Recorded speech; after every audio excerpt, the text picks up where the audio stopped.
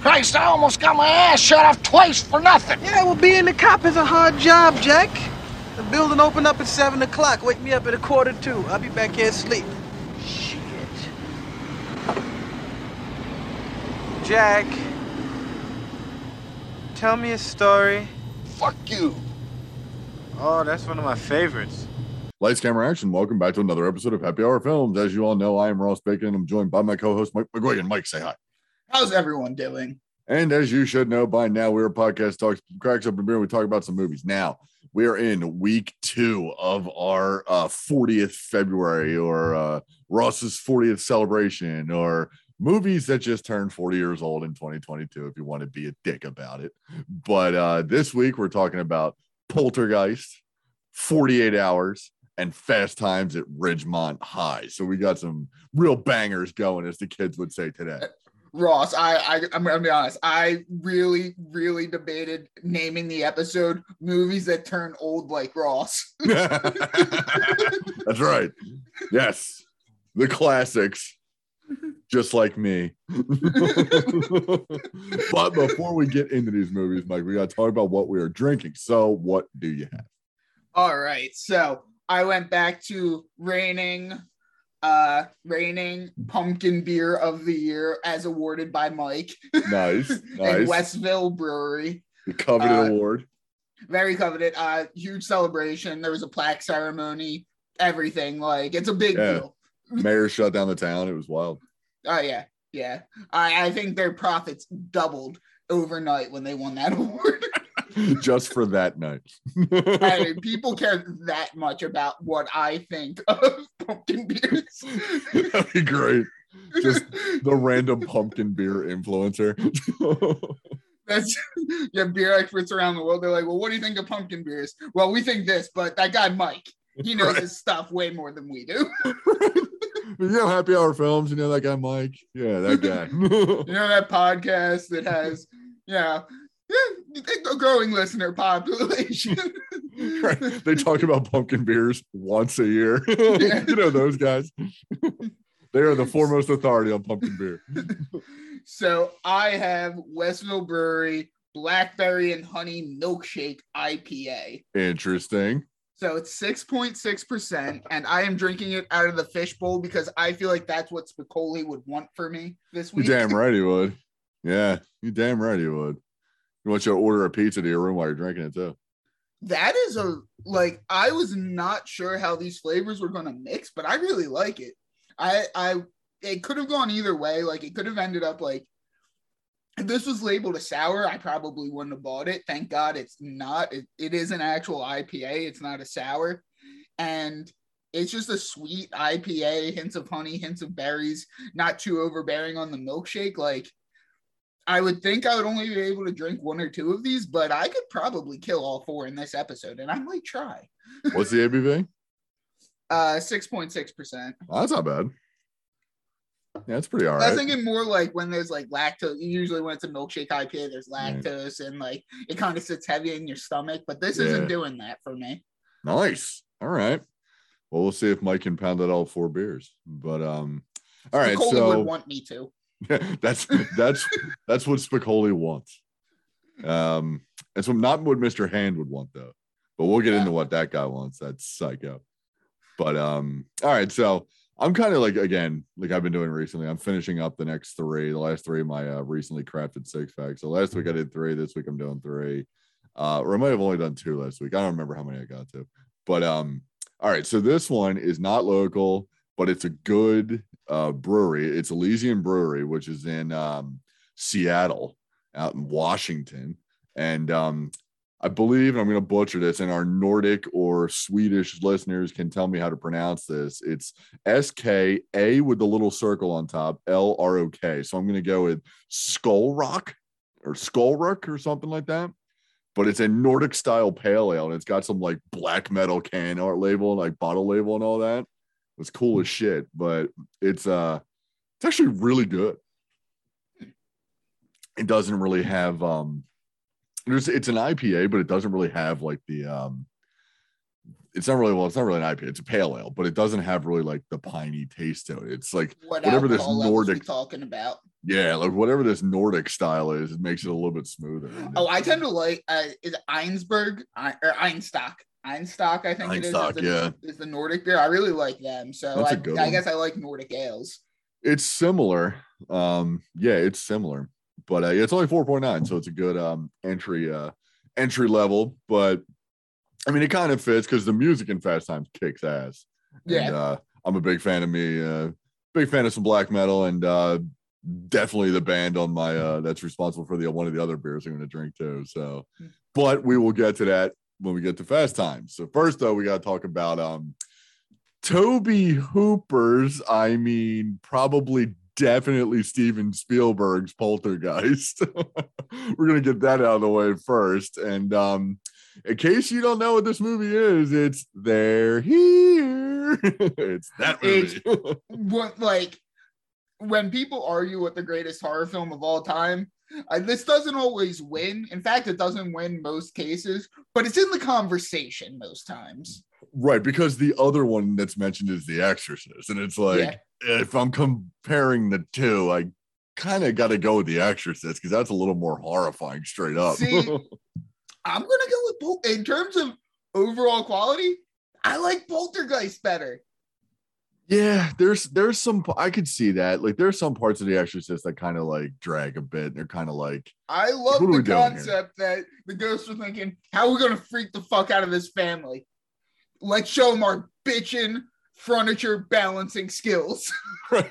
Let's make, and that's, I love that. Like with the family, they just kind of like do some normal shit, and like the family just kind of gets used to it. But I love how like the one camera guy's like going and eat. And for one, when that dude puts that chicken wing in his mouth and is just walking around with it hanging out of his mouth, I'm like, dude, fuck you. You have something fucked up has to happen to you. And then the steak just starts walking across the counter.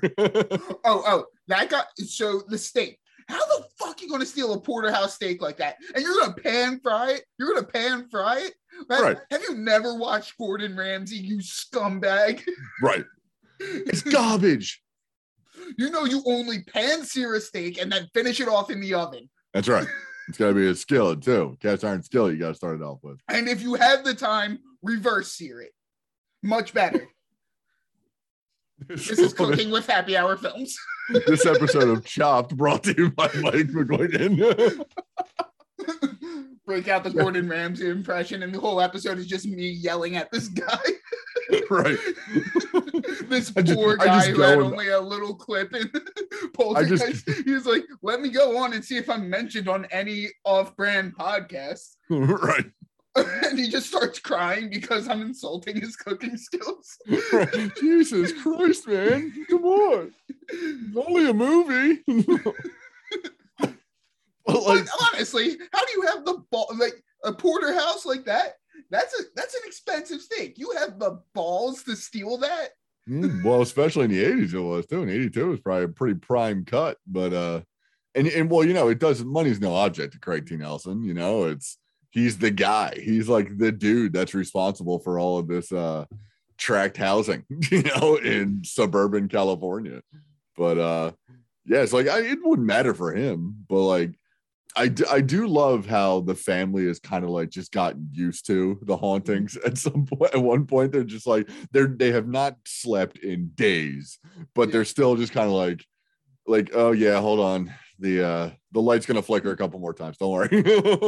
I also like how they play shuffleboard with the kid in the helmet. Like they just sit him on the floor and go slide him across. They sit her down, man. That's so good. Yeah, Heather O'Rourke, rest in peace. That girl. That girl is fucking adorable, you know, and terrifying too. Yeah, but adorable because like in the beginning when her canary dies. And she wants to have, like, she has like the funeral form, and she's putting like the little napkin over him for when he gets sleepy. And I'm like, you fucking kid, this is a goddamn canary, and I'm having emotions right now. Like I am feeling for this fucking bird. But at the same time, rest in peace. But fuck that character for that fucking clown. I'm pretty sure that thing is the reason I'm terrified of clowns. Well, the daughter's not the one with the clown, it's the son. The son sucks. But so why does I don't get like why the clown has to be there. Like he covers the face. He does. He can't stand the thing looking at him at night. Fuck that clown. Yeah, it is. That is one of those things where it's like, why? Yeah, why are you doing this, kid? Like, why wouldn't you just put it in the closet? You know, it's like this kid is gonna have some sick sexual fantasies because, like, apparently he likes to have a clown that terrifies him, watch him while he goes to sleep. Like, I mean, like he's a masochist. I mean, some people get off in different ways. You know, like who are we to judge? I am when clowns are involved. You know, you are gonna get some serious hate mail from those clown lovers out there, man, and there are many of them. Listen, I won't kink shame for many things, but being into being scared, not even just being into clowns, being into being scared of clowns, fuck you. Nah, man. Again, like I've had some out there opinions on this podcast, like pro cannibals, and if you're gonna fuck a clown, go for it. I'm down for it. You know, if you're gonna dress up like a clown and get down, go for it. I'm all about it. I encourage it, actually. Unless we're talking Tim Curry, because, you know, he's a gem, then. Oh yeah, I mean, if you're dressed up like Tim Curry's Pennywise, or if you're banging Tim Curry's Pennywise, then good for you. Just yeah, I salute you to that. Yeah, but absolutely. For any other clown related, fuck off. But then, I mean, now let's get into the fact that this is in no way directed by Tobe Hooper. There is no fucking way that Texas Chainsaw Massacre's Tobe Hooper directed any of this movie. It's all Steven Spielberg. Everything about this movie is Steven Spielberg. Yeah. I mean, even down to and even though he's a producer, he can still make it happen this way, even down to all the Star Wars references that he does, because 80s Spielberg did that shit all the time. He's like, hey, look, I know George Lucas. Yeah, we fucking know.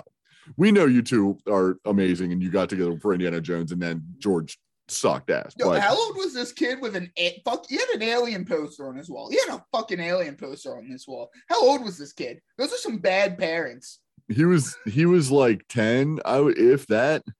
But the better thing, speaking of the parents, the better thing is the older daughter who spends most of this movie at a friend's house. Yeah. She's there to get terrified once and just be like, oh, I'm going to be at a friend's house, you know? And make a reference to the fact that she knows about the motel off the highway towards the end of the movie. Yeah. Yeah, you don't want to know how that happened. It's probably a reason why she's never at home. I think it's because she's making money at that motel. But like, yeah, but this whole movie, I mean, an adorable little kid is at the center of everything. It's parents struggling with with some sort of difficulty. It's a family difficulty. It's the only issue is that these parents aren't getting divorced. You know, like that's not Steven Spielberg's real, like that's his like trademark when it comes to families. You know, your parents have to have some sort of volatile issue between them, but these Craig T. Nelson and his wife do not. They're just like getting high in bed and talking about, you know, the potential hauntings of the house. Yeah. But the whole every shot of this is all Steven Spielberg. None of this, especially given Tobe Hooper's like movies after Texas Chainsaw Massacre, could possibly be him. I mean, it's all Spielberg, and that's the thing. Like with this movie, the legend of it is, to this day, even with Tobe Hooper being dead, it still hasn't come out who actually directed this movie. You know, so that leads me to believe that since Spielberg is still alive, he's still keeping that secret, you know? And then you also have, so this movie is one of those very cursed movies in Hollywood. Allegedly. I mean, allegedly. This one, when you first, like, just looking at it on the surface, of the sister, for one, dying, like getting strangled by her ex-boyfriend on like Halloween night or something. Heather O'Rourke, the daughter, having her intestinal stenosis or whatever it is, and dying like in the middle of recording, I think number 3 or 2 or 3, one of the two, or like right before it. But then there's like the real corpses and something else. It's like, well, all of these can be explained. Like Heather O'Rourke just had a horrible illness. You know, it's just a horrible illness for her. That's not a curse. She had it when she was filming, you know. But the older daughter getting strangled and killed by her ex-boyfriend, that's unfortunate, but it didn't exactly happen on the set of this movie, you know. Like the real corpses, the real skeletons, they were just dirt cheap. And so that's why they use them, you know? Yeah. Like none of this is a haunting per se. I mean, The Exorcist has a few more, stories that kind of hold up a bit more, but this one is just a series of like bad events that happen to people in it, and it's not like they were particularly weird. So the fact that real corpses show up in the movie, that's fucking wild. Like, that's the 80s though, man. That's the 80s. Now, one thing with this movie, Tangina, what kind of Zelda Rubinstein? Yes. Zelda Rubinstein awesome is the character. Best. Fucking so good. asshole of a psychic. This house is clean. Fuck you. No, it's not. If you were a real psychic, you would have known that fucking clown still had a demon in it. Well, she was probably just glancing over it because it's a clown. She was kind of like, it's a clown. It's evil to begin with. I can't get rid of that anyway. It's an evil clown. Yeah, that's true. But she's the best. Like and the weirdest thing is though, as good as this movie is, and as together and like solid as it is, if you take her out of the movie, it kind of falls apart. Like it just becomes a mildly entertaining haunted house movie. But with her in it, she just brings like this level of weird energy to it that is also like the same time you're like, I fully believe everything about this woman is true.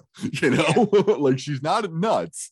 She's like legitimately a psychic, and she just, her personality sells it, No, can we talk about the first set of I can only imagine that they are the inspiration for shit TV shows like Ghost Hunters, the first set of paranormal experts they bring in. These dudes, my favorite part about these guys is they're talking to the mother, and they're trying to just like the two camera guys, the black guy and the white guy with the glass that eats the chicken when like an asshole. They're discussing other stuff happening. And this is after they have seen shit go down. Like they have seen shit go down. And then the white guy's still like, maybe it could be static, radio static that's introducing this. It's like, no, you have seen shit happen, dude. It is real. That fucking piano was moving. Right. Yeah. And that's what it is. I want to make sure it's not humidity. Are you fucking kidding me? In Southern California. Okay, sure. I've known humidity has been known to stack chairs in pyramids. Yep. It's the old Ghostbusters quote. No human being can stack books this way. No humidity. Humidity couldn't have been involved with this. Now, the hallucination scene where he's looking at himself in the mirror and like peeling his skin off, and I mean I prefer that to shitty CGI. I do. Oh, absolutely. I prefer that type of practical. It actually is despite how bad it does look, it is kind of charming watching something like that now. It's but definitely did you notice that the though. cleaning bottle changes in the hallucination? Yeah. It's like, continuity.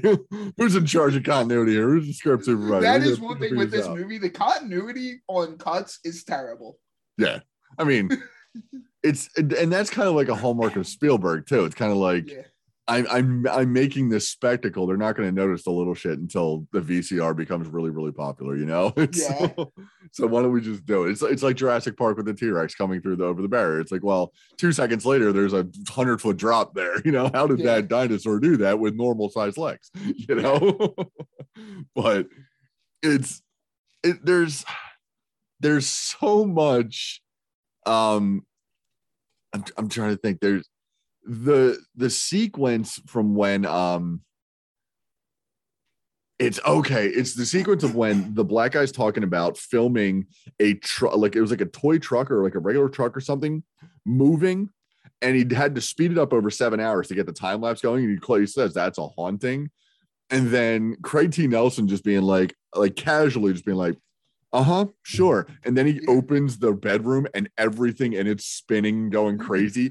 that right there is like a wordless Spielberg sequence right there. Like that's not Toby Hooper. That is a Spielberg deadpan comedy right there. I do love when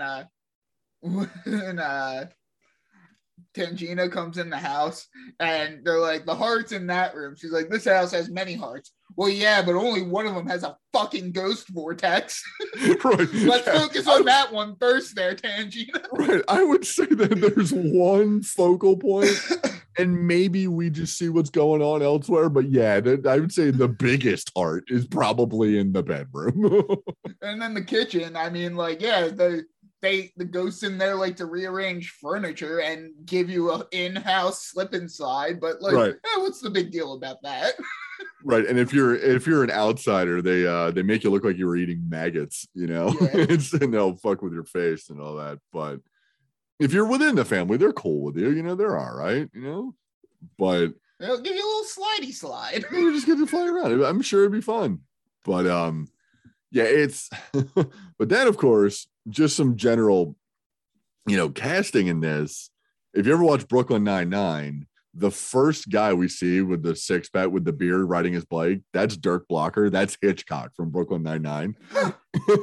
And I was like, every time I see him, I'm like, hey, it's Hitchcock. But then, of course, we have pool guy number 2 or pool worker number 2, who we'll talk about next, is Sonny Landham, who you may also know as Billy in Predator. He had a pretty big 80s. He had this, obviously had 48 Hours in the same year, and then of course Predator in 87.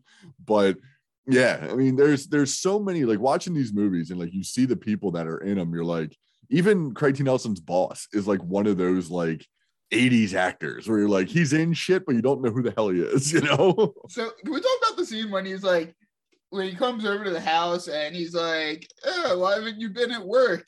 And trying to hide the haunting from him, and they're being followed by a piano. I'm like, well, maybe if you let him see that, he'd be like, oh, yeah, take off some more time if you need to.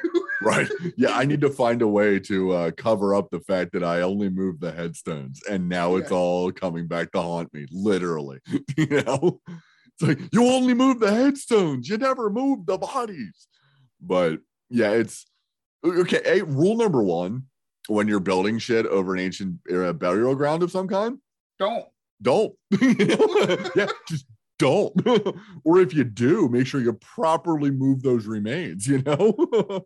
Now, so we live near Route 55, and there was an area on Route 55 that was famous for, like, it was part of Weird New Jersey, I believe, that was kind of famous for being built over a Native American burial ground. My mom had a weird car accident off of it. Nice. Like that section. Do you think that that's actually like a haunted area? Probably. Oh, I'd say it definitely is. Yeah, there's like, I'm not the first person to be like, let's go hunt ghosts, you know, like mysterious sounds. Ooh, that's going to be a ghost, you know. I'm never going to watch any ghost hunter shows or any shit like that.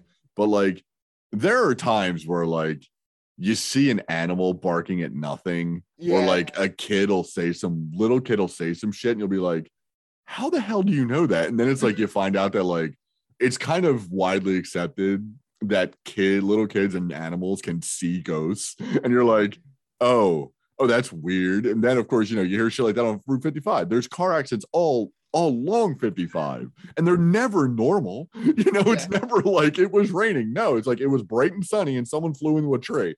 How?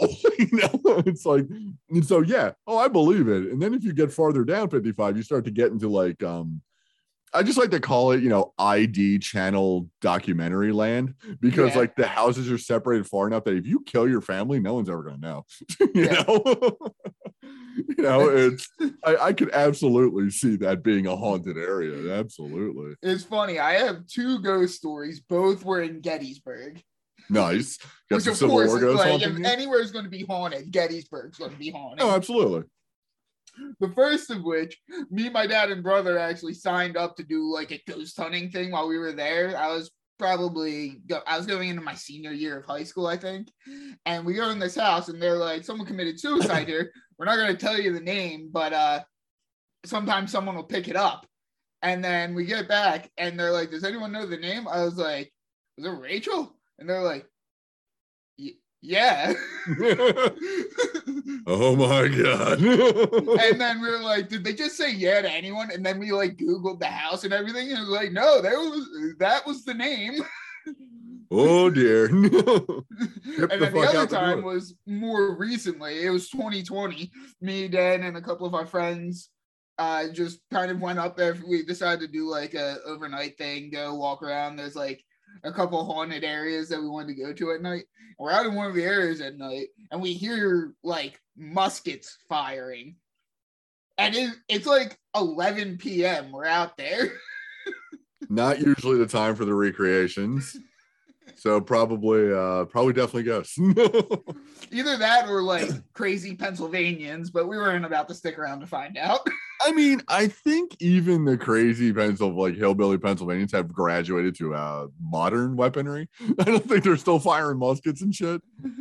But yeah, I mean, it's just fucking Civil War, man. Shit's going to be haunted. Like that's again, like not a number one believer of ghosts here, but I get it sometimes. Like when they say like, oh, it's serious trauma and all, but it's like, well, yeah, the Civil War was kind of a big part of that in American history. You know, I could see some Civil War ghosts. Oh, and we heard the gunshots when we were walking in the woods around what's called Sachs Covered Bridge, which is apparently a bridge that they used to hang Confederate soldiers off of. So yeah, see, some like evil shit happened, and then like Salem, Massachusetts is not a place I would ever live near.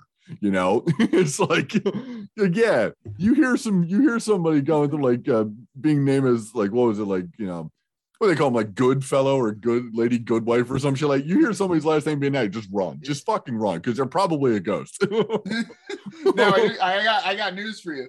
How far are you from Mount Holly? Well, Mount Holly just right up the road. It's right for 38.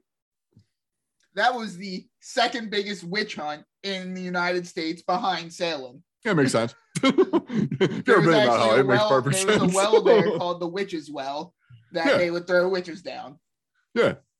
Yeah, again, makes perfect sense. It's fucking Mount Holly. If you're walking around Mount Holly, like virtual hospitals there, some shit is going down. There are ghosts around there. Oh, apparently the Jersey Devil's grave is there. Actually, I went and saw me and Dan had our ghost hunting phase. Like we did that shit. We did the whole weird New Jersey road trip shit. Like I've been to the gates of hell in Clifton. Well, that's just Clifton. Yeah. That's just Clifton. Right. Yeah, that's just a sign that says welcome to Clifton. You're like, oh, this is the gates of hell. Interesting. Our featured guest Ray lives in Clifton. Right. And Ray will probably attest to the fact that it's the gates of hell. I'm sure Ray would agree. What's it like growing up in the gates of hell?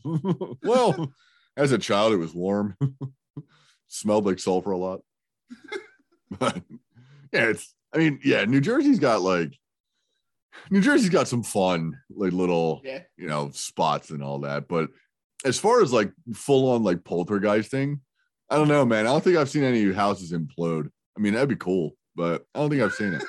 Yeah, those neighbors were oddly okay with walking closer to a spiritual vortex sucking in a house. There's at one point when they're driving away, there's flames shooting up from a fucking fire hydrant, you know? If you see that shit, I'm moving. Run. I'm moving. I mean, well, number one, if I wake up and my daughter is talking to the television static, we're leaving. We are just leaving. It's like Eddie Murphy, and I think we used the clip on a previous episode. It's when he does his poltergeist bit, you know, where he's like, yeah, my daughter, she's stuck in a TV. I didn't want to, I just wanted to tell you so when she doesn't show up to school, you don't think I killed the bitch or nothing. You know, it's like she is in the TV set. You know, it's like, well, did you try changing the channel? It's like, yeah, I'm a man. All right. You know, I changed it, didn't work. I got the fuck out. You know? Well, can you imagine if only the vortex worked both ways and you could just have a catch with a softball through the spirit dimension? That'd be so much fun. Yeah. If you could like go in the spirit realm and just kind of hang out and not have to be like the slave of whatever that demon was. Or even not even go, like if you got some cool ghost, there's a little vortex, you chill, you just have a softball and just have a catch with them. Yeah, I mean, all those ghosts weren't evil, there was Yeah. only the one that was the beast, but Yeah. the other ones just were just kind of hanging out. They were just kind of floating around, going by, Stacking furniture. They thought they were helping with the interior designing. Right. They're probably just practical jokers, like, oh, let's fuck with her with the chair. Let's do the chair thing. Oh, okay, cool. Oh, good. Okay, like, we do the chair thing. We got to do the floor slide thing. Okay, that's fine. We can do it. They're like the little kids sitting on the slippery floor. Let's give them a little push. Have some fun with this. Right. Yeah. It's like, oh, look, the mom's getting into it. She's marking the floor off and all that. I do believe it was the good ghost that fucked with the guy that stole the steak. Those ghosts were like, hey, this guy's a bastard. Let's fuck with him. This guy sucks. Look at that asshole, the chicken wing in his fucking mouth, the gaping prick. Man, that steak is so expensive. We can't let him get away with that. This is still 1982, right? It's like, well, I know we were killed 50 years ago, but this is still 1982, right? The price is not that much, not much better. But yeah, so I mean, overall, this movie it's just a good. There are times where I'm like, really, this is almost a 2-hour movie, but it's good. It's definitely a quotes Toby Hooper movie. More like, I mean, the biggest clue is when the end credits pop up. Normally, in every other movie, the first end credit you say is directed by whoever. Yeah. In this one, it's executive producer Steven Spielberg. It's like, well, I think I know what you did there, Steve. It's a Steven Spielberg production is what it says. It's like, I think I know what you did, you kind of, you just put yourself in there, didn't you, buddy?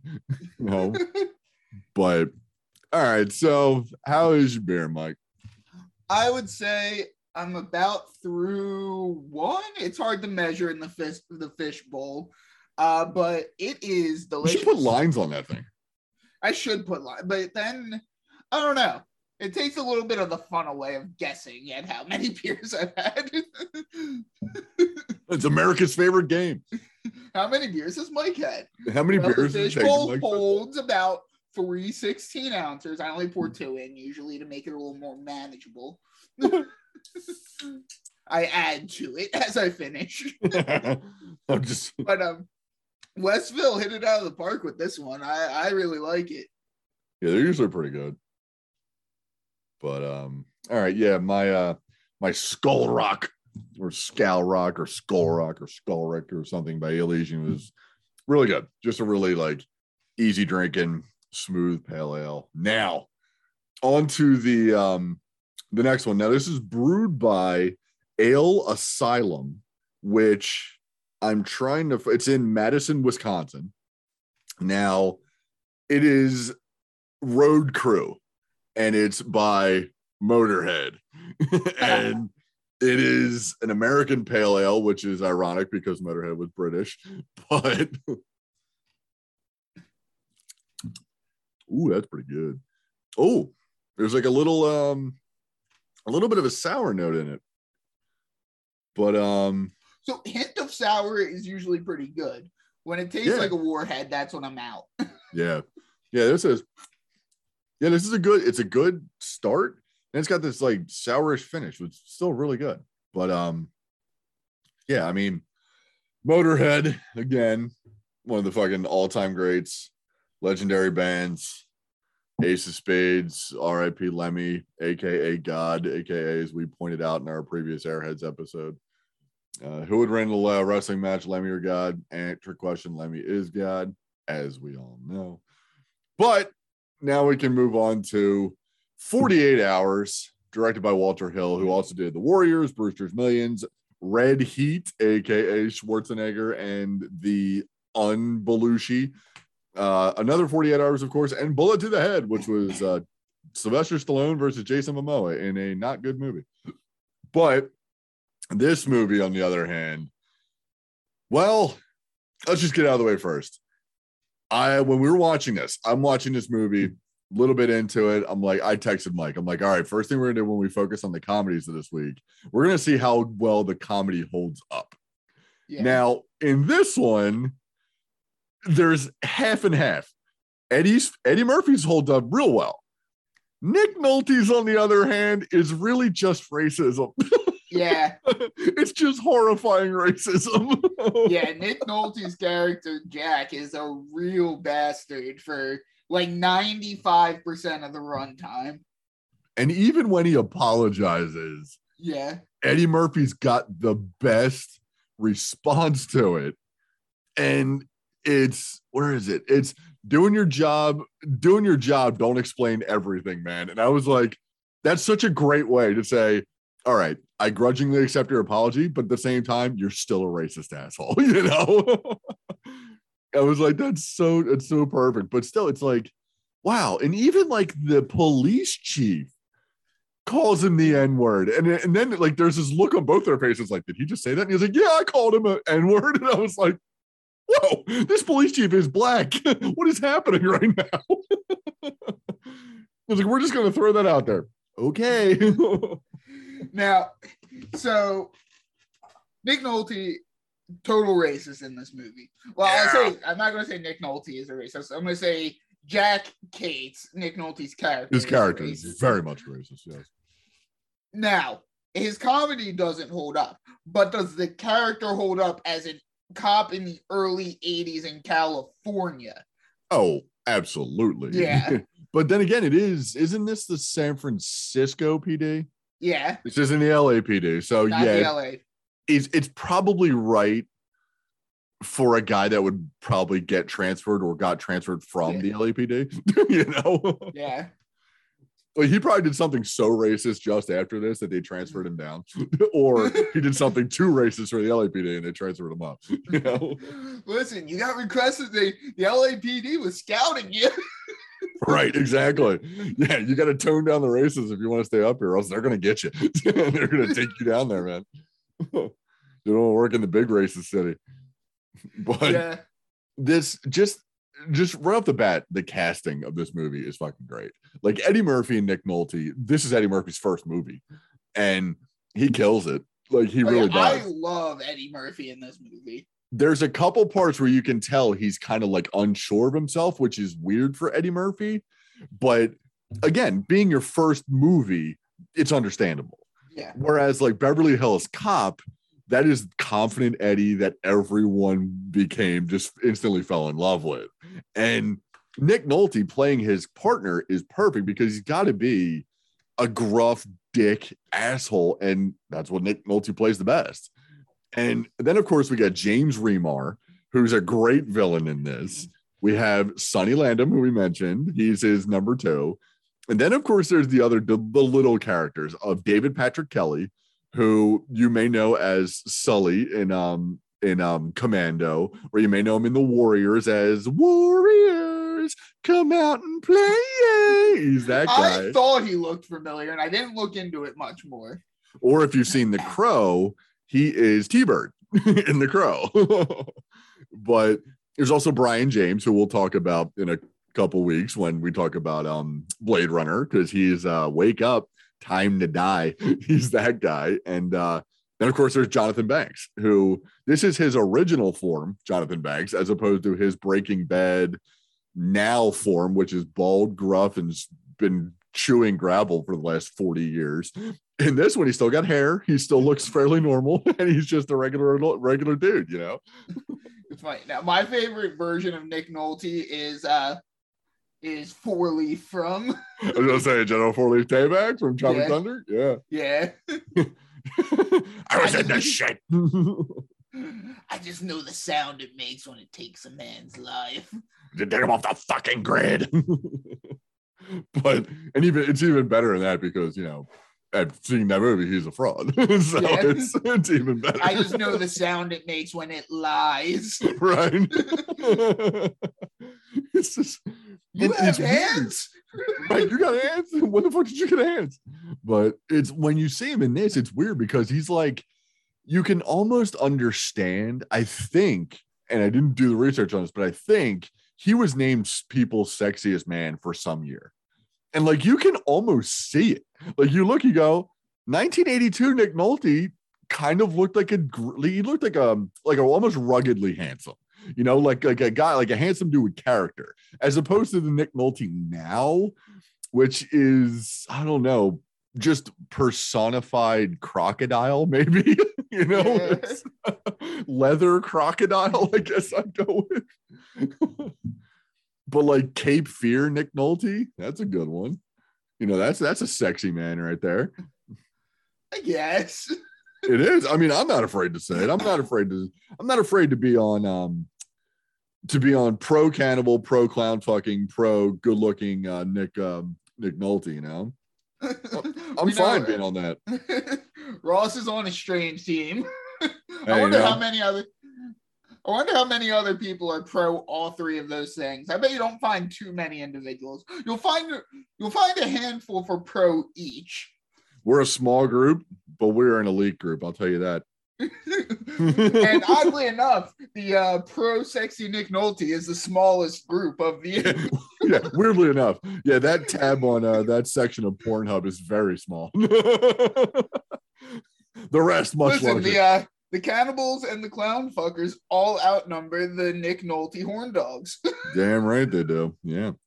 But it's like it's weird because like you're looking at it, like you expect now to like obviously if you were seeing this in 1982, you'd be seeing, you know, regular Nick Nolte. But now we have the benefit, I guess I'll say, of seeing him after 1982 and then looking back at me like again, like his original form, you know, it's like this is what he originally looked like, as opposed to the creature he's become, much like a man we'll talk about with the next movie. But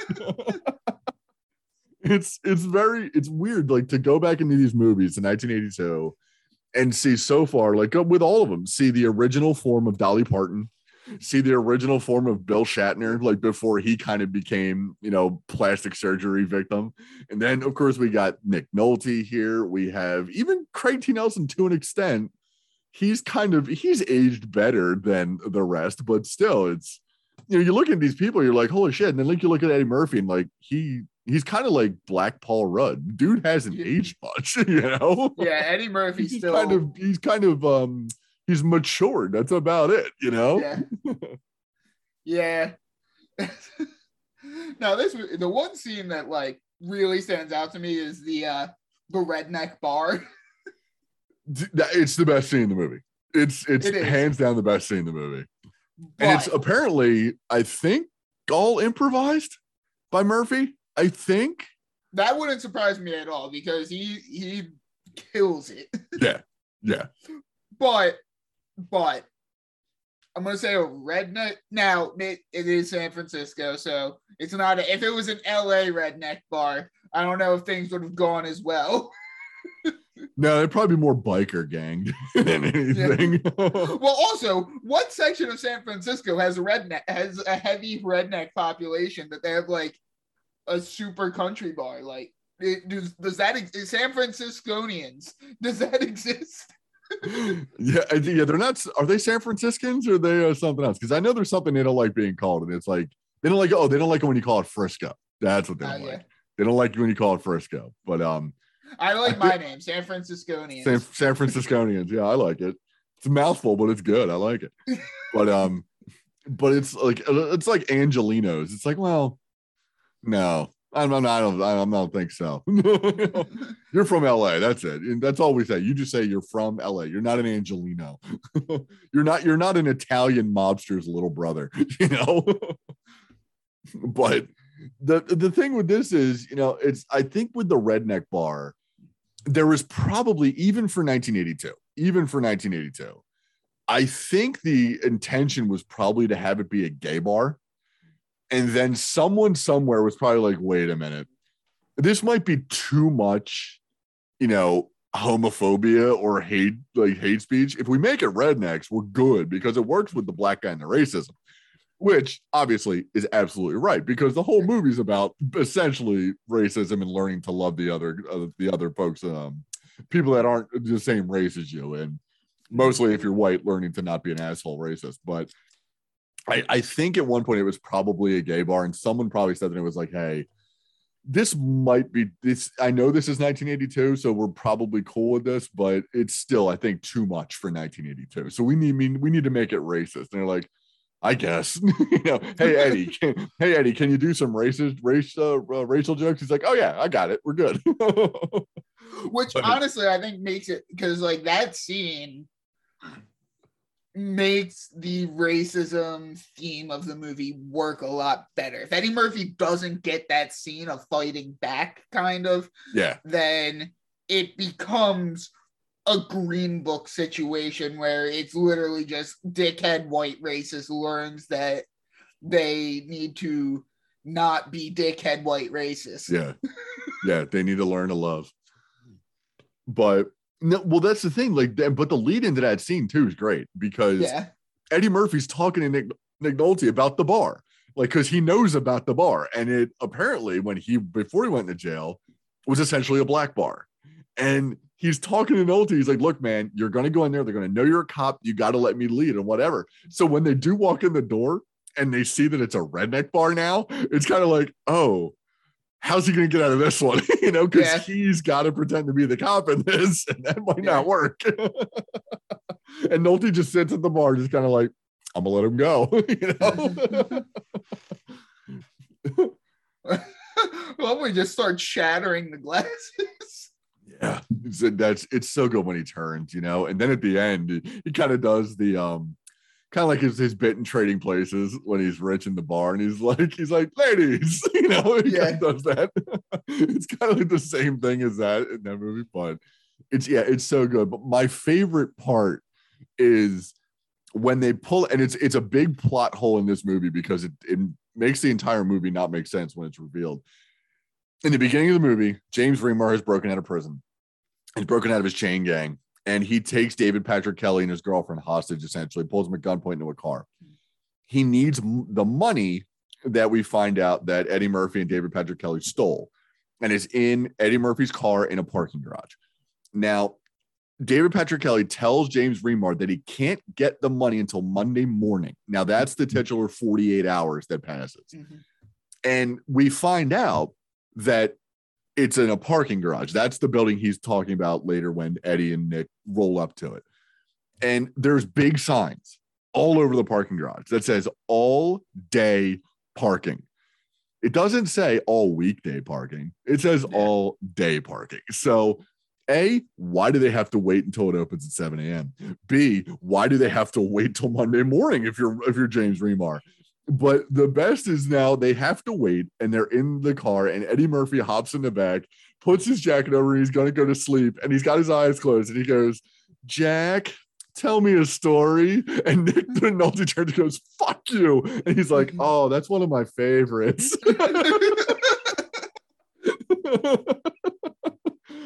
It's like, that's so good. Now, what I want to know is, who owns this parking garage and is just letting Eddie Murphy keep his car there indefinitely? And apparently they charge the battery like every month or something like that. Did you catch that line? No. Yeah. At one point he's like, as he says, David Patrick Kelly goes to pick it up with the ticket, and he's like, oh, and charge the battery. And the guy's like, yeah, we do that every month. It's like, what kind of fucking parking garage is this? That's a high quality service parking garage right there. But it also leads me to believe that it's like a long-term one for everybody, you know? Nobody's using that thing short-term. If that's a service you provide, you're expecting cars to be dead in your garage after a while. But I guess that's the parking garage you go to when you have a lot of money in your trunk and are going to jail. Yeah, exactly. Yeah. Yet they'll charge the battery, but they won't wash off the dust that accumulates. There's like 3 years worth of dust on this car. You know how much it costs to get a car detailed? Yeah, right. Exactly. Yeah. Or to get like the detailing bits like shop into the garage. You know, that must suck for them. So yeah, I guess.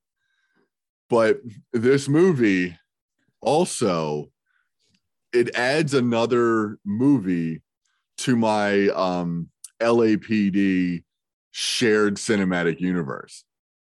Now, it adds, obviously, 48 hours to my Lethal Weapon Die Hard Ricochet shared cinematic universe because of one guy. And it's Matt Landers. He plays Bob. He works for the San Francisco PD. He's the guy that helps Nolte get Eddie out of jail. He's also in Die Hard. He's the get the car cop. He's in He's in Lethal Weapon's deleted scenes as a SWAT team officer, and in Ricochet, he's another cop, I believe. I can't remember who he plays in that movie because he's not the one you should be remembering from that movie. But he's in this. So I'm like, this dude had a career as a cop actor. But now, since he's only playing California cops, it's kind of like he's creating his own little universe here. Because this is 82. This is before all the others. So this could be the start of that character that ends up in Ricochet. Yeah. Yeah. So I was like, oh, what a great little like world this would be, you know? Just I'm knowing trying to that think how Dodgeball could fit into that universe. Because with who? So Patches O'Houlihan? What are you talking about here? No, Justin Long. Okay. He is in Live Free or Die Hard? Yeah. Okay. Well, that would only connect him to Bruce Willis. He would only connect to John McClane. True. Whereas Matt Landers has been with a police force that's been involved with all of these movies. All it's right, like saying Jeremy enough. Irons fits in because he's the brother of Alan Rickman. You know, it's well, yeah. At that point, everyone in the Lethal Weapon franchise fits in too because it's in Lethal Weapon's franchise. You know, or I mean, even then, you could kind of link in Sonny Landham because he could get sent into the military, but then again, he'd have to quickly establish himself as a special forces operative, and he could be in Predator, you know, so that would draw Predator into this world as well. But yeah, it's this whole movie it's so good for it being like one of the original like buddy cop movies, and this is the movie that started the trope essentially. You know, you get together, you get your comedian and your straight man. And that's how you get your Rush Hours. That's how you get your even Beverly Hills Cop to an extent. You know, you get all that. You get the buddy cop trope from this movie. Except everybody else was like, maybe we won't have something to say about racism. Maybe we'll just have jokes. It's like, oh, okay. And then you hit Rush Hour and it's like, well, maybe we'll have jokes about Asians, you know? It's like, maybe that'll be our racist jokes. It's like, oh, okay. Yeah. That does tend to happen in buddy cop movies, doesn't it? Because it's usually a black guy and a white guy, you know, or it's two opposites that shouldn't be working together, you know? And whereas like in the other guys, it's the opposites are two white guys, but they're a nerd and a jock, essentially, you know? It's you learn to dance like that sarcastically? Exactly. The way you pee, it's feminine. You said the way I pee is feminine. You put thought into that. But I mean, yeah, this movie, I haven't seen another 48 hours in quite some time, so I can't remember if it like holds up as well. But again, like if you take the racist jokes out of this, or at least make them serve more of a point than just the one revelation at the end for him to be like, oh, I guess you're okay. You know, it's really like a whole lot of racism. And then suddenly it's like, oh, I guess you're all right. But still kind of a racist, you know, but you're like, quote unquote, one of the good ones, you know, it's like, oh, well, if that's just not a kick in the nuts, you know, it's like, well, way to apologize, but also, you know, stab me in the gut, you know. But it's like, yeah, it's like doing your job. Don't explain everything, man. You know. But yeah, it's. Of course, then there's the actual, you know, then there's the thing I do appreciate that's never mentioned is how the rest of the cops in this movie keep fucking up Nolte's investigation because they don't recognize him as a cop. Yeah. And it's like, well, I like that. They don't do any, oh, I'm sorry, I didn't know you were a cop. No, he gets arrested like twice, I think, in this movie. And then it just turns out that somebody's like, hey, motherfucker's a cop. What are you doing? It's like, oh, I guess we fucked up that chase or whatever. Yeah. Which it brings up the whole incompetent policeman trope. Yep. Yeah, which is, even though it's weird because those dudes are technically still only doing their job, you know? Yeah. They are doing their jobs, but they're just it's poor timing. It's just horrible timing. So, all right, Mike. So, how's your beer? So I put in my third beer, and I'd say I have about 1.5 in here. So I would say I'm about 1.5 beers done. Nice. But I'm really enjoying it. I'm probably not going to hit all 4. See if I can embrace my inner Spicoli and finish at least 3 while we talk about Fast Times at Ridgemont High. But your inner Spicoli would have to be high as hell, not drunk. Well, he does. What's his line towards the end? All I need is some good waves and a solid buzz. Well, yeah, but meaning getting high. Hey, when he's driving the car, he's drinking a beer and getting high. That is true. Yeah, I think he just embraces partying in general. Oh, yeah. It's like suddenly whips out a giant joint to really embrace my inner Spicoli. Yeah, there you go. But Westville killed it with this one. I wasn't sure about how honey blackberry milkshake would go, but I like it. Nice. Yeah, and my Motorhead Road Crew by Ale Asylum in Madison, Wisconsin is very good. It's going a little bit slower than the other one, but that's probably because of like the slightly sour taste at the end. I'm not really able to suck it back, but it is quite delicious. So I'm curious. I'm going to push this cup to the limits that it has not been pushed before. I'm going to put the 4th beer in and see how it. See how this rolls. This is a first. This is a first, people, ladies and gentlemen. You are hearing it first. For our listeners, the pouring will be a little bit of ASMRs to you. Enjoy. Okay. I don't hear shit. Really? I don't hear shit. It's right next to the microphone as I'm filling it up, but all right. I apologize if you were hoping for ASMR there. Well, maybe something while I drink. Right. It's like, yes, Mike is now drinking his beer out of his cauldron, and it is gold and brown, and he looks very satisfied drinking. It is quite filled. He's quite filled up. Oh no, I said you gotta pop the P's and the T's. You're like, the cauldron is good to go, and he's filled it really well. When I am editing this episode, I'm going to be really confused about why it suddenly gets quiet. Right. They just got to remember. Yeah, we had a sudden ASMR thing. ASMR period. Reason besides I wanted it. Right. You got to go ASMR. Get a highlight of something. Like, do not delete. But all right. So now we're on to Fast Times at Ridgemont High, directed by Amy Heckerling. Who also did Johnny Dangerously, European Vacation, Look Who's Talking 2, and of course, Clueless. We gotta talk about Johnny Dangerously sometime. Johnny Dangerously, if I remember correctly, that's Keaton, right? Yeah. Yeah, that's Keaton. Well, we'll talk about Keaton coming up. But yeah, for people who were listening to our first episode or 2 episodes ago, it might have been Keanu Recommends, where I kind of ran through the rando list of movies that we were doing. I mentioned that we will be talking about Jeff Bridges movie, which would have been Tron, but then I realized we probably talked about that more with the Jeff Bridges episode, so I decided we'd swap it out for a good 1982 Keaton comedy, which is kind of an off-the-wall comedy, so I figured we'd swap in Night Shift, which is what we thought. I think next week is what we'll be talking about that. Yeah. But yeah, that's a good one. But yeah, Johnny Dangerously, is that what's his name in there? Speaking of Eddie Murphy, him and the dude from Saturday Night Live, he's not funny, but he loves Frank Sinatra and thinks he's fucking Frank Sinatra. I forget. Whoever, somebody's probably screaming at their phone or radio or whatever they're listening to this on now. So your big name Piscopo, is it Piscopo? Yeah, Piscopo. That's the one.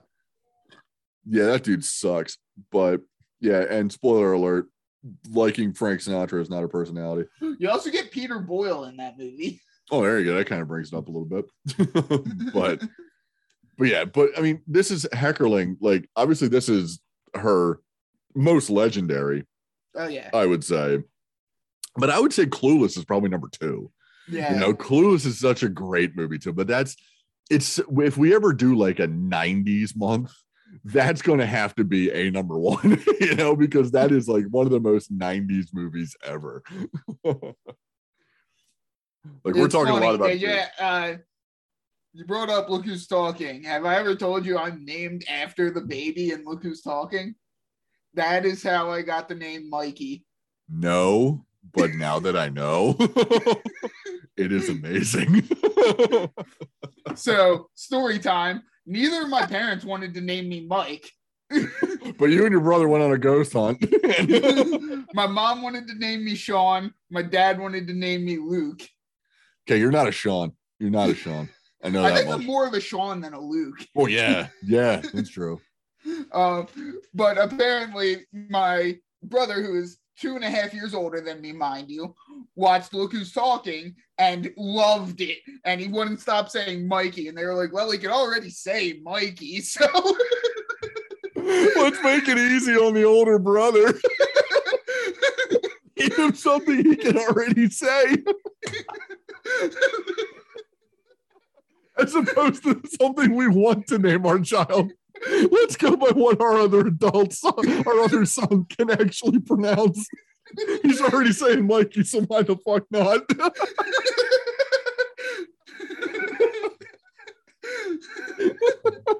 I love it. That is great.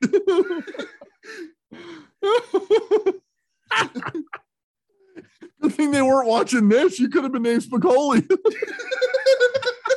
Well, I hope my 2.5-year-old brother wasn't watching this and going Spicoli. Well, first of all, if my brother could say Spicoli, they would have been like, well, he could probably say whatever the fuck anyway. So. Who knows?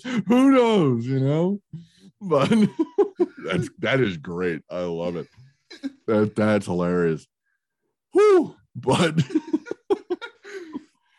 speaking of, this movie, it links to a movie we talked about last week because what's his name? The little nerd that's horny for Jennifer Jason Leigh. He works at the movie theater. The movie he's taking tickets for is Best Little Whorehouse in Texas. And because I tell you, I hope Dolly Parton's taking a cut of the profits. Giving you a cut of the profits is one of the lines to him. But and then of course, how do we know we're in the 1980s? Other than the soundtrack, we are in the mall. We are hanging out in the mall. That is just a staple of 1980s culture right there. So we are high school kids in 1980s. You don't even need much more established than that. Now, if only there was a rant about respecting the escalator. You're goddamn right. With a fucking Easter bunny or something, Yeah.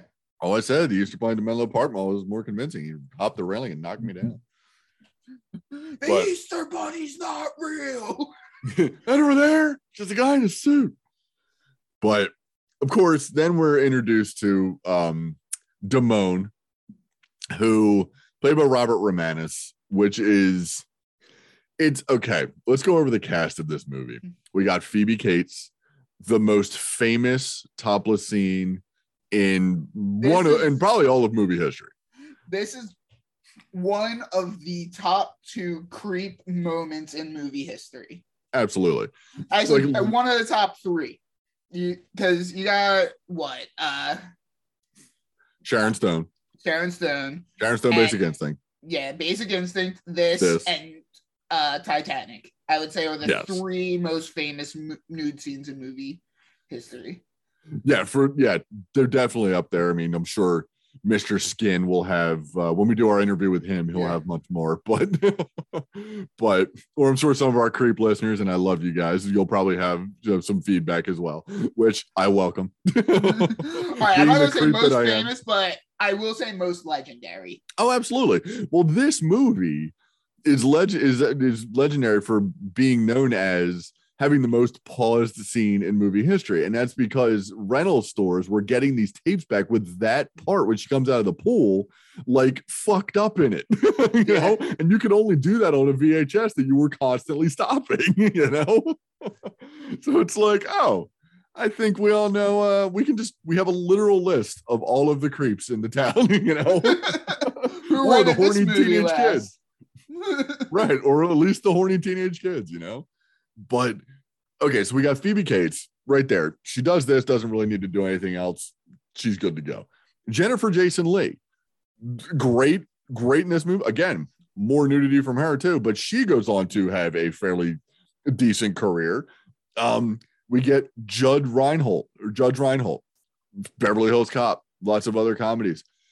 Then, of course, the biggest one, well, I'd say one of the biggest ones, the biggest ego, I guess I'll say, or the biggest character. Well, I can't even say that. The biggest asshole. There we go.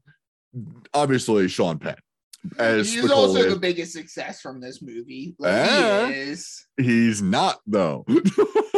Because he's the biggest success of the main cast, I'll say. Okay. Because there is one gentleman who only has a line or two. No, not Forrest Whitaker. How do you not know who I'm talking about, Mike? Mike, I'm disappointed in you. I'm sad beyond belief right now. Wait, Nicolas Cage. Thank you, you goddamn bastard. No wonder you were named after a talking baby. I forgot Nicolas Cage. I was like, oh wait, Nicolas Cage was in this. As credited as Nicholas Coppola, he was 17 years old in this movie. He technically couldn't be in this movie because of labor laws. Yeah. So he I think he had to lie to get into it. Of course, he had to use his uncle's connections. But yeah, he is one of Judge Reinhold's wordless friends, essentially. I think he's got 2 lines. He's got 2 words that he says. And you don't even see his face really in this movie. Yeah. But yeah, Nick Cage is Nick Coppola. And then, of course, there's Eric Stoltz, Anthony Edwards as both Spicoli's friends, Forrest Whitaker, another guy who's barely got any lines in this movie, but is still a massive star afterwards. And he also, that football scene is something else where he's just murdering the other team. It's a great cinema movie football scene where he's literally breaking every rule of football, causing incurring every penalty you possibly could, but yet we're good with it because he's got to be angry, and he's got to be angry about his car, So his horrific actions on the field they're kind of washed away in the name of sport, But yeah, and then there's even just the little ones like Amanda Weiss. I can't remember. I think it's Weiss. She plays Lisa. Now she would also be Tina in Nightmare on Elm Street, And speaking of that movie and then Poltergeist, we'd failed to mention that the 80s had a great thing going with horror movies with ghosts either slinging half-naked women around rooms, or they were having sex with people like in Ghostbusters. So something was going on with ghosts in the 80s, or spirits in the 80s. Well, that's exemplified in Scary Movie 2 when the girl wants to have sex with the ghost again. He's like, "You gave me crabs." Right, exactly. But it's shit like that. But in this movie, there's so many people in it that just became either 80s stars or just so much bigger than their roles in this, where it's the main cast, to have Robert Romanus be Damone and have a fully realized character arc in this movie, knowing full well that this was the last time anybody gave a shit about him. And Nicolas Cage has one word, and he's one of the most household names you have in Hollywood, Now, I would put this movie in my top 10 favorite comedies. This movie makes my top 10 favorite comedies. It's absolutely up there. It's so good. Especially if you're going to go for Judge Reinhold's character. He's got some great, just little one-liners, and just his arc as bouncing from fast food joint to fast food joint, and what seeing that as his springing off as to be a successful man later in life, it's kind of that was the 80s. You could have that dream in the 80s, Yeah. You absolutely could have that dream in the 80s. Yeah, if you worked part-time at a Wawa and became a part owner of the store, you'd be making good money. Right, exactly. But of course, then there's we gotta talk about Spicoli, because Sean Penn, and like we said in this one, as opposed to Nick Nolte, Sean Penn in his original form He is somehow, though, still really weird looking. Like, as a young man, he was a weird looking guy. And as he got older, he almost grew into being a human, you know? It's like when you look at Spicoli in this movie, you're like, there's something wrong with your face. Like, there's just something wrong with it, dude. So when you look at like weathered Sean Penn now, you're kind of like, all right, this is an adult man, you know?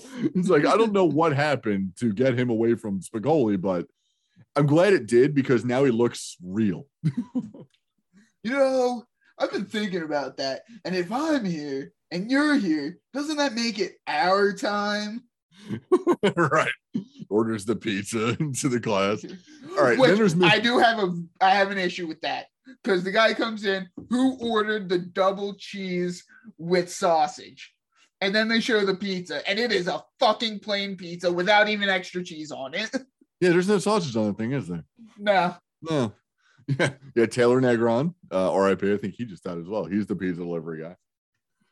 But yeah, and okay, then there's Mr. Hand, who again played, I think it was My Favorite Martian or whatever. It's the TV show he was on or something. But he is just flat out psychotic. Just based off of one action. It's not even him being pissed off about Spicoli being late. Every teacher would be mad about that, or the pizza thing, whatever. It's the fact that when he hands back tests, he does so and reads the grade out loud. You fucking asshole. God, you suck, dude. That's the worst thing you can do as a teacher. What a dickhead move.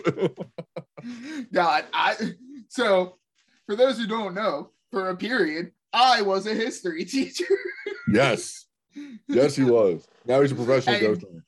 If we did that and we got observed doing that, or that got back to the office, we'd be in a lot of trouble. Yeah, I'd say you'd be instantly fired, probably. No. The school system's not that good. Oh, well, never mind then. Never mind. It's not as grave a threat as I thought it would be. You see, they haven't even replaced me. I had to give 60 days notice when I quit the school I was working at, and they still have not found a full-time replacement for me. So if they fired someone on the spot, you would have like 3 months of a sub. Yeah, that's what they got them long-term subs for. But I mean, obviously it happens sometimes. Like if they find out you're fucking a student, you're kind of fired on the spot. But yeah, okay. So maybe you'd be talked to for a little while, and you'd have to probably publicly apologize, because nowadays that's what you have to do. You have to apologize to the Pope, and you have to go to the Vatican. You have to reform. You have to renounce Satan and all that, and then you might be able to get your job back in the United States. But in the 80s, in 1982, it was more like, it was probably like, oh, he's a tough teacher. Yeah. No, man, that is fucking psychotic. Never mind the fact of showing up at Spicoli's house randomly. Oh, now that you would probably get fired for showing up at the house. Right. But then again, we got to take into mind this is the 80s where anything goes, fucking Wild West of a decade. But yeah, that really where if you're time traveling back to the Wild West would not be the Wild West. Time traveling to the 80s would be the Wild West. Just going around, like seeing the shit that was going on in the country, I'll say, like seeing the shit that was going around the United States was crazy. It was crazy as hell, like little shit. And I know I've seen, like, you've seen the meme or the joke online where it's like, in elementary school, they really had us eating this at like 11, at like 10:30 in the morning for lunch. And it's like milk and pizza, and then gym class right after that. It's like, yeah, that's kind of how school was scheduled back then. You just had your time whenever, and then they expected you to run in your fucking street clothes a couple laps around the track, and then you come back and you'd be sitting in math. It's like that was school. And then Arnold Schwarzenegger was like, hey, maybe we should purposely make them work out for half an hour, and we'll call it the Presidential Scholars List or some shit. It's like, oh, okay. And then you just figure, oh, it's the 80s. You're 18, go ahead and drink. It's legal. We won't change it to 21 until like the 90s or some shit like that. But it's like the 80s were a time where it's like, look, totally awesome. But like, the 80s were just such a weird fucking time because teachers could do shit like Mr. Hand does, and people would justify it as, oh, he's making him a better student. Like Spicoli does learn after that little get together. Yeah. But he shows up unannounced at his house to be like, hey, I'm going to teach you, and we're going to do this for as long as it takes. He said, because he says, it looks like you wasted 8 hours of my time. So if Hand was a dick, he would take 8 hours out of Spicoli's life just then, but he doesn't. He gives him like an hour and a half or whatever it is. And there's so many parts of that where Spicoli's dad or mom or somebody should have been like, hello, police, school board. Yeah, one of your teachers is randomly at my house and won't leave until he teaches my son history. Can we get him, I don't know, removed? Can we put him somewhere that's not my son's bedroom with the door closed? What the fuck is happening here? Even in classrooms now, it's saying students can't eat in class is kind of frowned upon. Right. Because everyone's a fragile snowflake that needs to do whatever they want for their own emotional well-being. And if you infringe upon that, you're the devil. You need to go to the Vatican. You need to apologize to the Pope. You need to atone. You need to, berate yourself and do all the self-flagellation and everything. And then need to do the shame walk while a nun follows you and sprays you with holy water. Exactly. And then when you come back, you still need to publicly apologize on Good Morning America, I believe it is. I think you have to hit CNN and Fox News both. You have to do everything possible. You have to set up a GoFundMe page to get your travel reimbursements done. But at the same time, you have to make it look like you're curing cancer or something. You have to do everything possible to make it look like... You have to write your own memoirs with all the profits going to a charity organization of CNN's choice. Yeah, or the victim's choice, or the kid that you told to not chew in your class. They get to pick whatever charity it is, and that charity is going to be them. So you just have to give them the proceeds because they've been emotionally traumatized by all of this stuff, by not being told not to chew so loud in a class. And you should definitely be fired and have your life ruined because of that. Because as we all know, teachers nowadays are the devil, and they should be treated as scum of the earth because they can't do anything wrong. Kids are right all the time. Of course they are. Why wouldn't they be? And they can see ghosts. They can see ghosts. And their dogs can see ghosts. And god damn it, if you put them on the floor, they'll slide across. Make sure you put a helmet on them. But if you put them on the floor, ghosts will play shuffleboard with them. Right, exactly. It's entertaining to watch. I highly recommend it. Right. But if you did that in a classroom, on the other hand, good luck. Good luck being a normal functioning member of society after that. But it's just so weird, like the school aspect of it. But then there's the social aspect of this movie where everyone is horny as fuck all the time because it's 1982 and you're in high school. The testosterone hormones are off the charts. To be fair, I would say everyone in high school, every high school student is horny as fuck all the time is much more accurate to the modern sentiment of no one in high school is horny as fuck any of the time. Right, exactly. It's like the spectrum is way closer to 100% than it is to 0%. Yeah, exactly. It's like fucking hormones, man, and puberty. Yeah. Right. It's like the biology hasn't changed. The biology has not changed. It's the who they're horny for part might be a little different, but the horniness is still there, and puberty does not change over time. No, it's like whether you're horny for a girl, horny for a guy, or vice versa, or guy, girl, it doesn't matter anymore. But the horniness is still absolutely there. So when this movie with Jennifer Jason Leigh, when she goes from asking Phoebe Cates how to give a blowjob to essentially fucking everything that moves, it's weird. But at the same time, it kind of makes sense because she's like owning it. She's like, I am horny. I want to get laid. I'm doing this shit.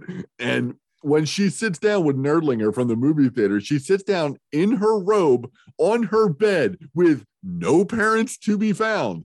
And she just looks at him and goes, so what do you want to do?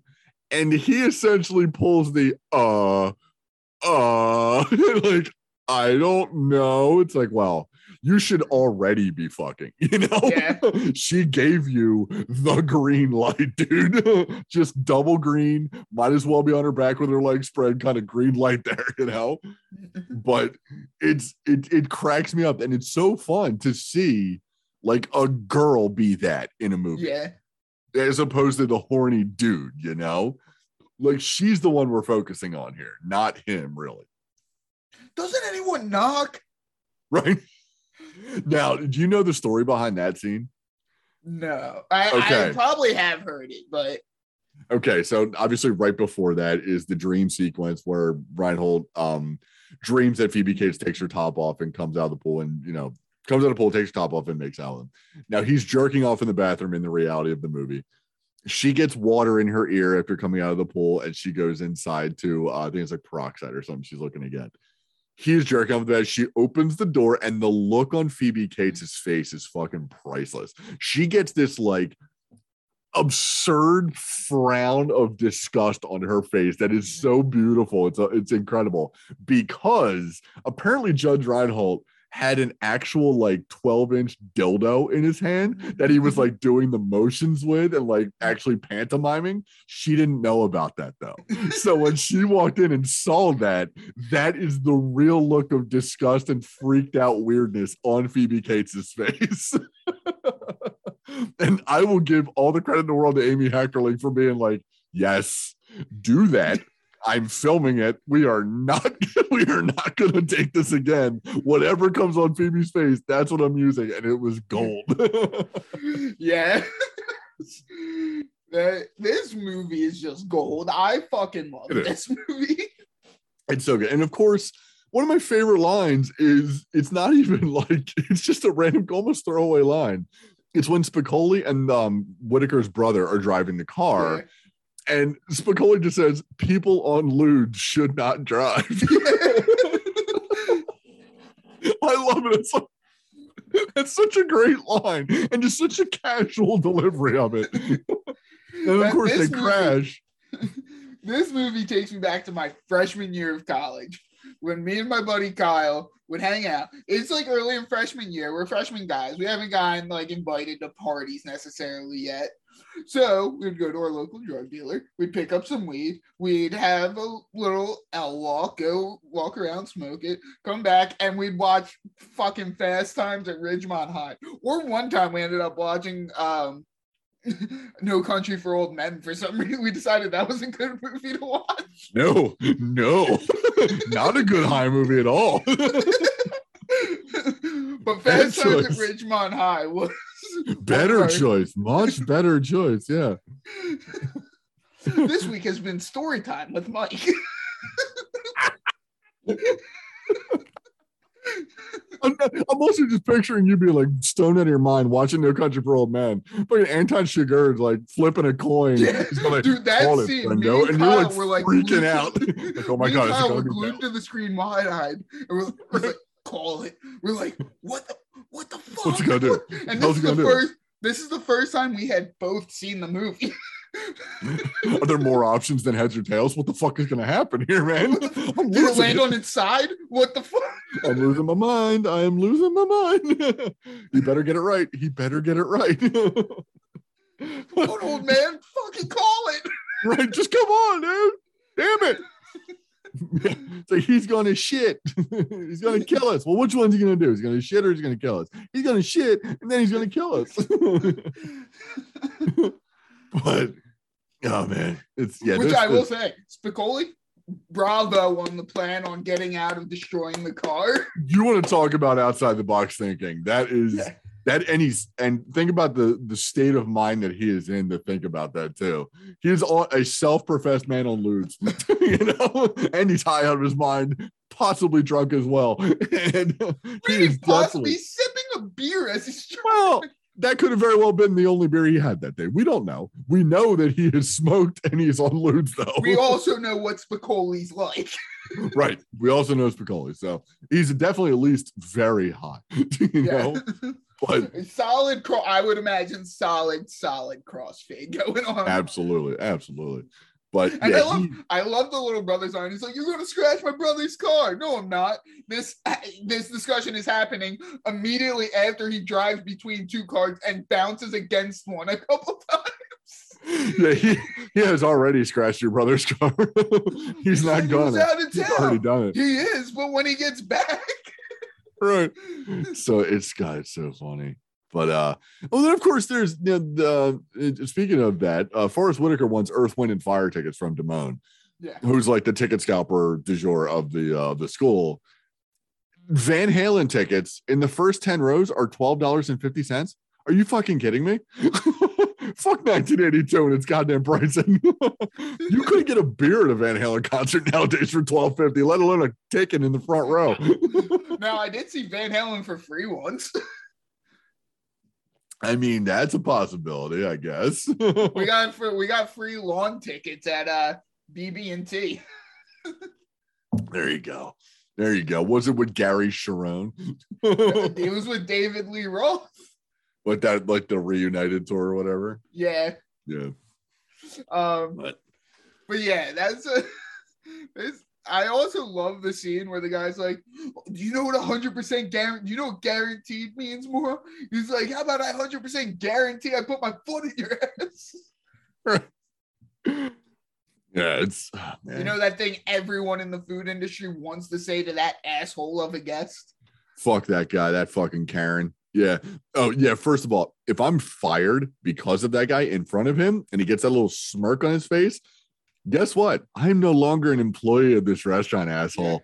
I can fuck you up without a problem now. It's now I just gotta worry about the cops. Motherfucker. I'm not even gonna get arrested for it. Yeah, the cops got better things to worry about. You know, me fucking you up in this for breakfast in this fast food joint.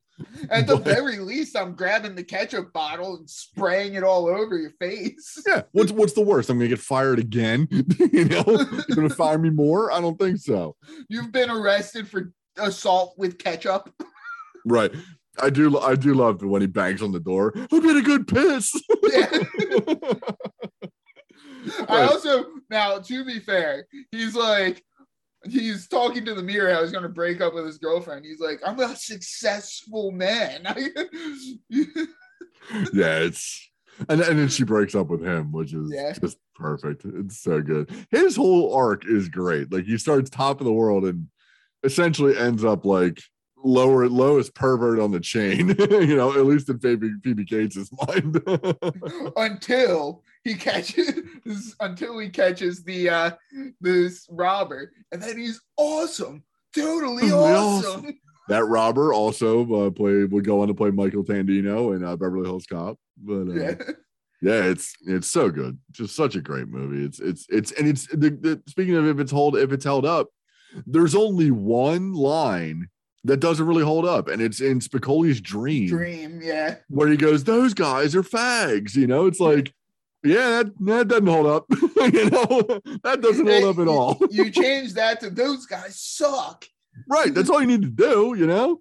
Well, like, it's like, come on, man. It's like you're gonna drop the hard F on us like that. What's the matter with you? Or even like, "Those guys are pussies." That doesn't hold up entirely, but it's still. It's still said today in the same context, you know. It's you're not dropping the F-bomb on them, but it's like, come on, what are we doing? But even the rest of it is still like classic high school sex comedy stuff, you know. It's relatable on a level everyone can get. It's not like, and Euphoria. It's even progressive where it's like the girls are the more sexual beings in the movie. If anything, the aggressors, really. You know, it's not like Euphoria where it's like everyone's on drugs and fucking everybody or whatever the fuck that show's about. I'm not creepy enough to watch that show. So I go by what I've heard, and from what I've heard, it's not really what high school is about anymore. It's kind of like HBO high school. Yeah. So That's been Fast Times. Mike, where can people find us on the internet?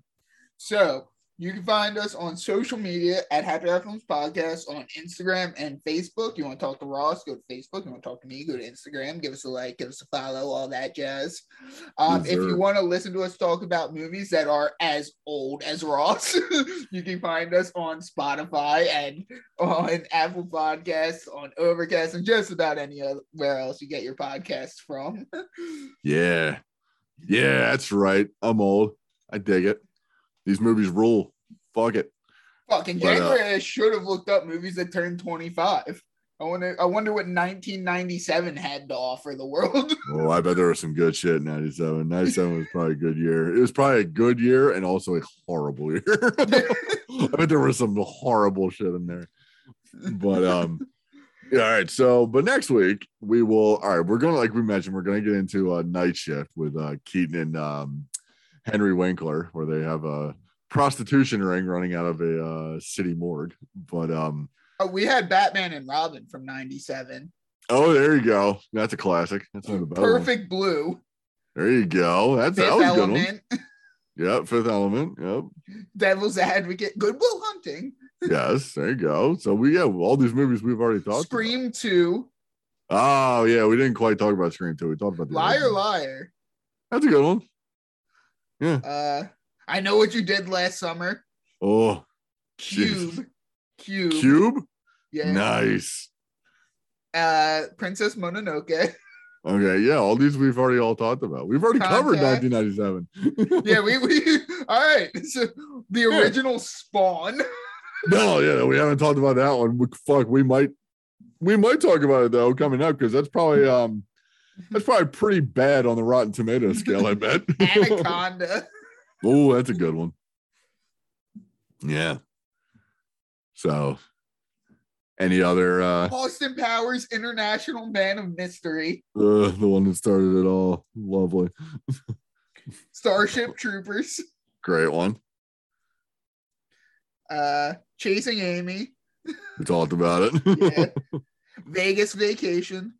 Okay, that's it. Yeah, that one's a decent one. It's better than European Vacation. Men in Black. There you go. Talked about it. All right, yeah. So we would have had Jurassic Park, Lost The Lost World. Yeah. Yeah, Yeah, so it turns out we talked about most of the things that were Shaq Steele. We've never talked about Shaq Steele. I don't think we need to either. I don't think anyone needs to talk about that movie. Mr. Bean, the movie. Oh, yeah, I wonder how well that holds up.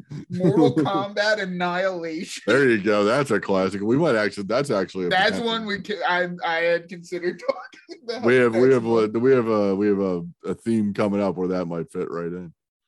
But as opposed to what we'll be talking about next week. So like I said, we're talking about Night Shift next week. And then we're also going to be talking about the OG Rambo, aka First Blood, and then the other OG Conan movie, Conan the Barbarian, that stars my man Arnie. We talked about it a little during our Arnold Schwarzenegger week, but we're gonna get into it this time. And that movie's so good. I haven't seen it in some time, but it's so good. Just like First Blood. First Blood's so good too.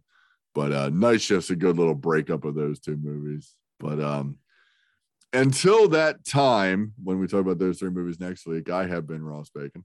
I've been Mike McGuigan. And we'll see you guys next time. So long.